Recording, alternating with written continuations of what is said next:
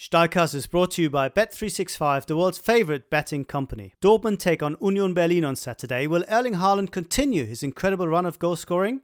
With Bet365 Bet Builder, you can combine match results, players to score, number of goals and more to build your own personalised bet. Bet365 is the world's favourite online sport betting company. The app can be downloaded from Google Play and Apple App Store. Over 18s only. Please gamble responsibly.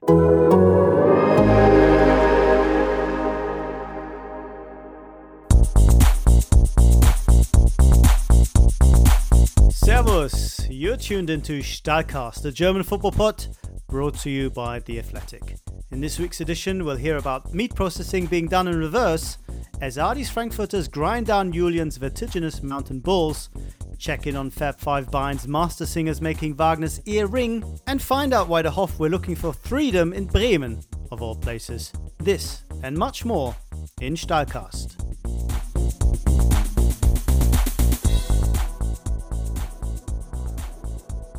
Welcome on this less than happy Monday for sport, where we too are deeply saddened by the untimely passing of Kobe Bryant, his daughter Jana, and the other victims of Sunday's helicopter accident.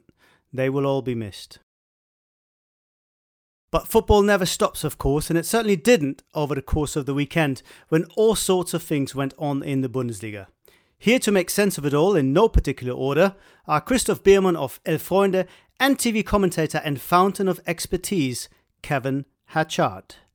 Gents, we start with the biggest surprise, which could well have been the fact that Friedhelm Funkel has stopped giving out unsolicited defensive advice to the Bayern Munich coach, but was actually leaders Leipzig losing at Frankfurt. What happened there, Kevin? Well, it was an extraordinary game, really, because RB Leipzig dominated the first half, made numerous chances, which they really should have taken. Kevin Trapp, who is a very important player for Frankfurt. We've seen that when he's been away injured in goal, and he made some critical saves. And then the key moment was just into the second half, because Almami Toure, the defender, who had never scored in the Bundesliga before, hit a stunning volley from just outside the penalty area, right into the top corner. And the alarming thing from Leipzig's point of view is that they never really recovered. They only really made one decent chance in the second half. And then Ademola Lookman, who's desperate to impress his coach, Julian Nagelsmann, having not had many minutes, made a critical error right at the end, gifted ball Gonzalo Paciencia, and he teed up Philip Kostic to make it 2-0. And I think Julian Nagelsmann, the Leipzig coach, was angered by the performance, but also he's not been happy about their performances in training. And he had a bit of a rant, truth be told. He said, if you're climbing a mountain and you're nearly at the summit, you decide whether you want to push on or you go and get something to eat and drink and make yourself comfortable. He said, we don't have the quality of Bayern or Dortmund, so we have to use every minute of training better than they do. And everyone has to decide, do they want to be a winner? And this kind of follows on from a theme he's been pushing for a while now, that Leipzig aren't quite ready. They're not a top team. They're taking advantage of the fact that Bayern Munich aren't as strong as they usually are. So this was a damaging blow for them. Well, Christoph, are you convinced by this mountaineering metaphor? Or do you think this is one of the signs that maybe, as you said last week, Leipzig don't have the experience to handle the pressure? I think they are lacking this kind of expertise, and that Nagelsmann is so furious about it. As Kevin already said, I think it also goes in how you handle training, for example. So a lot of Leipzig players were not fit for the training. Nagelsmann was unhappy about it. He was unhappy about the attitude in training, and I think it's all these are all elements that you need to have if you want to win it. And I think what Nagelsmann wants, he wants to push his team into flight mode, if you like. They need to fly, because I mean, when you look at the quality, they have a very good team, but they don't have the best team. So if they want to win it, they have to get over their limitations and need to fly. And I think that's what he's trying how he's trying to push them to get into that. Is there also a bit of nervousness creeping in? It struck me as if he almost sounded frustrated because he felt that this is now, I don't want to say now or never for Leipzig, but that they are in danger of missing out on a big chance if they don't get their act together. I think he feels this is a big opportunity because, as you say, you have this unusual situation where Dortmund have had their problems, especially in terms of their defensive structure. We've had not the consistency from Bayern or the ruthlessness from Bayern that we're used to seeing. And so this is kind of ahead of schedule, I think, for Nagelsmann. It's only his first season at Leipzig. And he's usually in the role of underdog. When he took over at Hoffenheim, he was only 28, the youngest coach in Bundesliga history. He was fighting a relegation battle. He dragged them out of trouble, qualified for the Champions League twice. But this was all against the odds.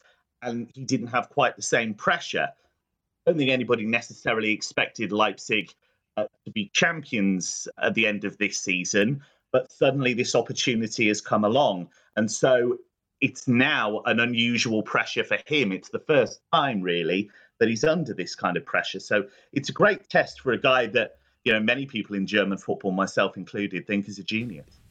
I would slightly disagree with.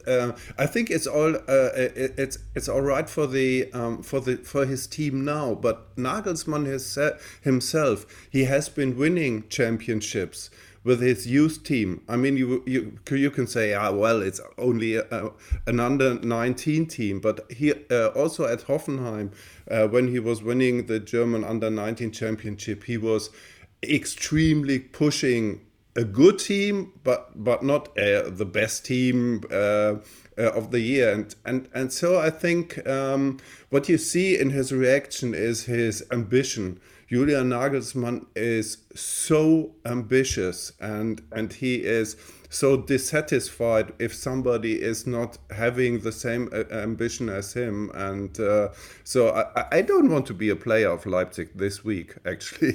But you might have had a really good haircut if you were a player of Leipzig this week. Not to say that you don't have a great haircut already, Christoph, of course. Oh, thank you.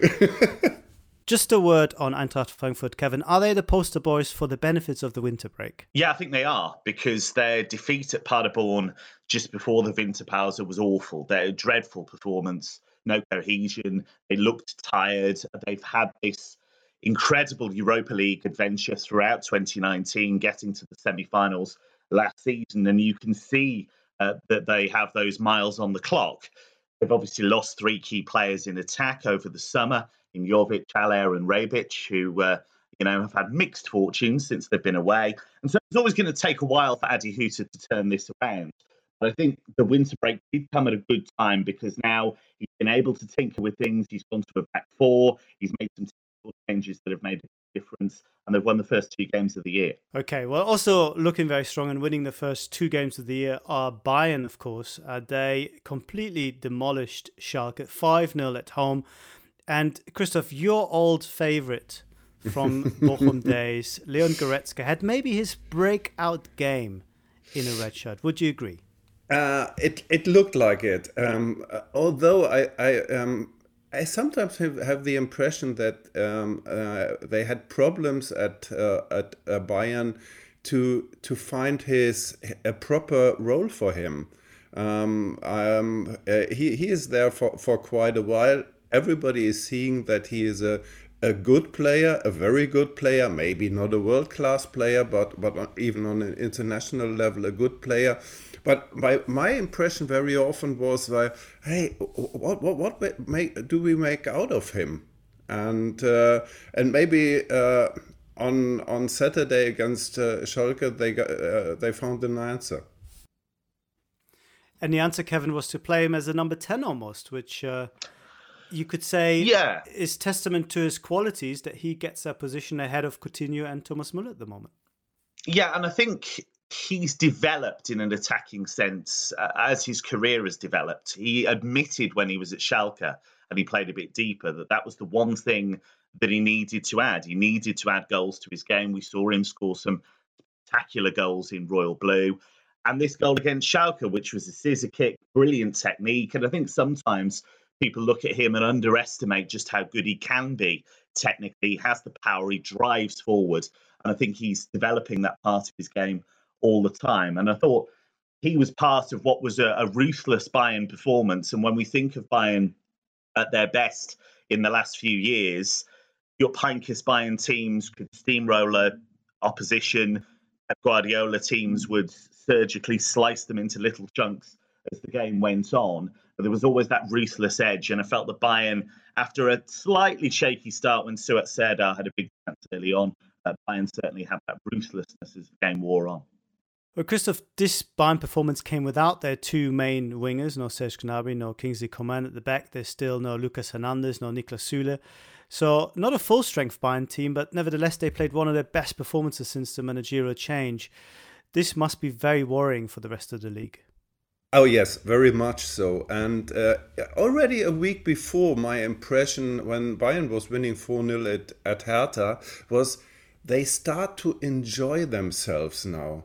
So it has something like, hey, we go out there, we have fun playing football, and it looked free flowing. As I said, they enjoyed themselves, and as you mentioned, it's still not their full strength team. So my bet now would be that Bayern will win it in the end. Yeah, I think that's a strong possibility. They're only 1 point off Leipzig at this point. But let's just mention Schalke briefly, and we'll keep it brief because we don't want to be cruel to them. Is this the sort of defeat, Kevin, that will damage the belief in David Wagner, or is it just a, setback that needs to be almost expected at this point? No, I don't think it will shake them too much because, playing against Bayern Munich, you're going to have situations where they force you away from the match plan. And I think Omar Mascarell, their midfielder, alluded to that afterwards. They didn't do the things that they planned for ahead of the game. But I think generally they've made such a big step forward. Christoph talked about the fun factor with Bayern. I think that's very much applicable to Schalke as well. They're enjoying their football more now. They're playing more attacking football. And I think that they won't have this as too much of a distraction. Okay, well, definitely not much of a distraction is international football for Gladbach in 2020. They're out. They can concentrate on the league, and perhaps it was a benefit to them because they did overcome a pretty resistant Mainz side to win 3-1. They had to work very hard for it, though. Christoph, that sort of game, does that concern you that maybe Gladbach will not be able to keep this up, or should we see it as a sign that they can overcome problems and find solutions? Yeah, I mean they can overcome problems. They can find solutions. They have a good team, but they are no title contenders. That's my impression. I think they will be in the fight for the places for the Champions League and till the end of the season, but they are not good enough to win it. Well, I recently had a chance to talk to Oscar Wendt, their long-serving Swedish left-back, and asked him that very question. Will it be an advantage that they can concentrate, unlike some of the teams around them and above them, on Bundesliga football? And this is what he had to say. Yeah, I don't know. I mean, I think we've managed pretty well with the load of games that we had in the first half of the season, and I think obviously everybody would have loved to still be in the Europa League, for the knockout phase. I mean, how fun is that, So I think everybody would have loved to still have that, Thursday, Sunday until the end of the season. Now we don't. So I mean, it could be an advantage because then you have more time to train, to train the things that we want to do better, to improve on what we think we need to improve on. So there's more time for that. But at the same time, every footballer's dream and wish is to play as many games as possible. So I hope it will benefit us. I don't see. Yeah, it will benefit us because I can't see how it will hurt us that we play lesser games. And maybe the only thing is that when we played the first half of the season, we had many players involved. we could rotate like 4 or 5 changes per game. Now we only have 1 game a week, so the competition will be more hard, and the decisions will make more players disappointed. So I would say in that way it will be that will be the challenge, I think. But I mean, as long as the team is successful and has success, then you can't complain. Well, it's Oscar Wendt of Borussia Mönchengladbach, and watch out for an extended version of that interview up as a podcast and also an article on The Athletic. But he makes an interesting point, doesn't he, Kevin, that perhaps with such a deep squad, Rose has a bit of a problem making sure that everyone's on board because he can't give them that much game time in the second half of the season. I think it's a great point and really relevant, because you look at Florian Neuhaus, for example, who came on in that game against Mainz, and it was still very much in the balance. Gladbach 2-1 up. Jan Sommer had just made a world-class save, and Neuhaus managed to produce this extraordinary goal where Robin Zentner, the Mainz goalkeeper, came way out of his penalty area, headed the ball. He will have felt well clear, but Neuhaus took a touch, turned in field, and then just chipped the ball over him from a long way out. So you look at Neuhaus, he's not necessarily been a regular starter. And you think about him, Lars Stindl, Laszlo Benes, they have lots of players who are competing for similar spots in that team. Up front, Breel Embolo had to make do with a place on the bench at the weekend. So that could cause a problem long term. I just wonder with Gladbach, there's still a bit of fragility there. And even though they've got a good defensive record, I think there are gaps for teams to exploit. And I think Jan Sommer's form in goal has actually papered over the cracks in that regard. Stitch Fix is an online personal styling service that takes the work out of dressing well. It's a fun and light touch. To get started, go to stitchfix.co.uk/athletic. Fill in a style quiz and tell Stitch Fix about your personal style and aesthetic, budget, size and shape, fit challenges, clothing needs and wants. A personal stylist will send you 5 items of clothing, each handpicked for you from Stitch Fix's selection of 100 brands, including established names, cool emerging designers, and exclusive brands you won't find anywhere else. Get started with Stitch Fix today and support our podcast by going to stitchfix.co.uk/athletic right now. That's stitchfix.co.uk/athletic. Right, this wouldn't be the Bundesliga podcast if we didn't talk about Erling Haaland, who was a little bit disappointing on Friday night. Only 2 goals this time as a substitute. That's a 33% drop in output. I mean, if he continues at this rate, then in 2 weeks' time he won't score at all, which is a worrying sign, Christoph. Yeah, you're right. And but on the other hand side, he's already starting to collect Bundesliga records, scoring the most goals in his first 2 games, and needing lesser minutes to score 5 goals, and so on and so on. But when I was watching the game on Friday, he reminded me of somebody. I used to live in Cologne several years ago, and from there I liked to go to watch some football in Holland. And at that time, PSV Eindhoven, they managed to get some interesting players from Brazil, and one of them was Ronaldo, the young Ronaldo. So his first club in Europe was PSV, and Haaland remembers me of him. So the kind of energy he is showing so he is like an energy field or so that surrounds him, and at the same time the coolness in front of the goal is similar. So I wouldn't say Haaland is a new Ronaldo, but that came to my mind actually. Well, we make that the new headline, of course. Christoph Biermann says Haaland is the new Ronaldo. You'll get an angry call from Borussia Dortmund saying, please Don't but overhype this kid. but on the other hand side, they actually right now they can't stop making these kinds of calls because everybody is thinking for terrific headlines and great comparisons and so on, because it's actually very, very impressive and it's so much fun to watch it. It is. And do you think, Kevin, that Lucien Favre will have a chance to play him from the beginning, or to put it differently, will he be forced to start him in the next game? Well, I think to an extent his form will force him to do that. They've got a home game coming up against Union Berlin, and you would think that that's an ideal opportunity to put him in from the start. But then who do you take out? Who misses out? Because Jadon Sancho was unplayable on Friday night. He set up the opening goal for Rafael Guerreiro in the very first minute.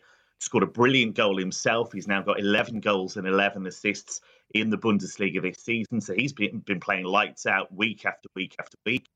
Marco Reus, the captain, he scored. Can you drop him? So you're thinking, is Torgan Hazard the one to miss out? But he does a lot of important work without the ball. He gets through mountain to mountain to work. So it is a bit of a dilemma. It's a nice problem to have. The one thing I would say about Haaland, he's making a difference in games because he helped them come back from 3-1 down to beat Augsburg.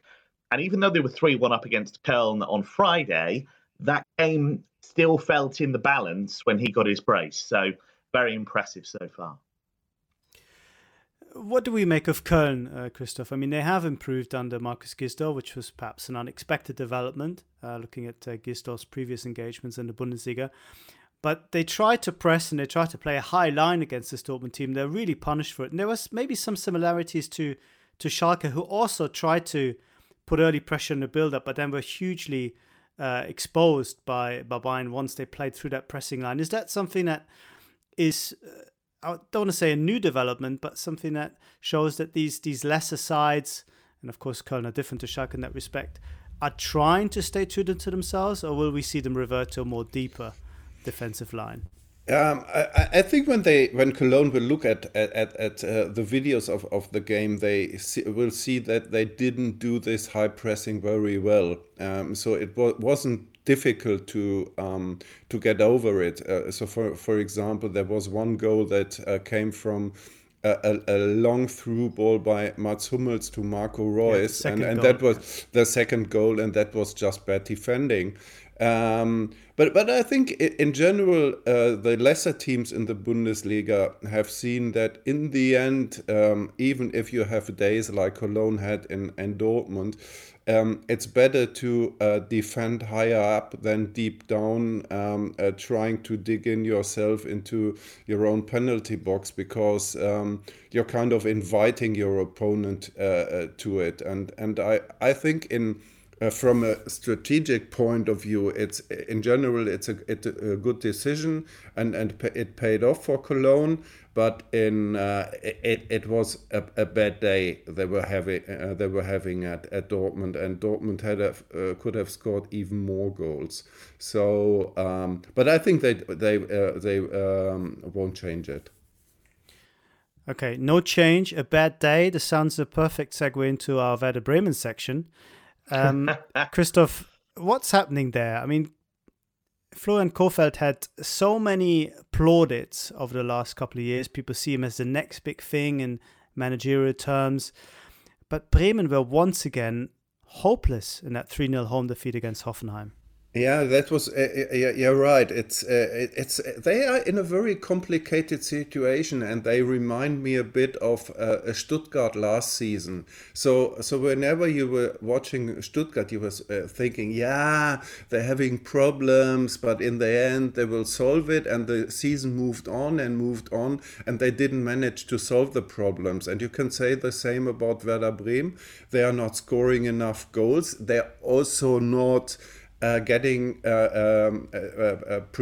not enough goal chances. So what you see there is maybe if you take the bigger picture, I think they overestimated a bit what they did the last season, and then they were losing their key player with Max Kruse, who went to Istanbul, and he And I think they never managed to rearrange their game, especially when it comes to the offensive part. Kevin, you're in Germany quite often in course of your work for the Bundesliga. What do you hear from Bremen? Do you think the backing for Kohfeldt is still genuine and sustainable? Or do you think, as is often the case in the Bundesliga, they will eventually press the panic button and get rid of him? I think the belief in him is there. I think they've been very impressed with the way that he's gone about his work. And this is part of a kind of vicious circle that we've seen with Bremen over the past few years, because Viktor Skripnik was promoted from within. He did well for a while, then got fired.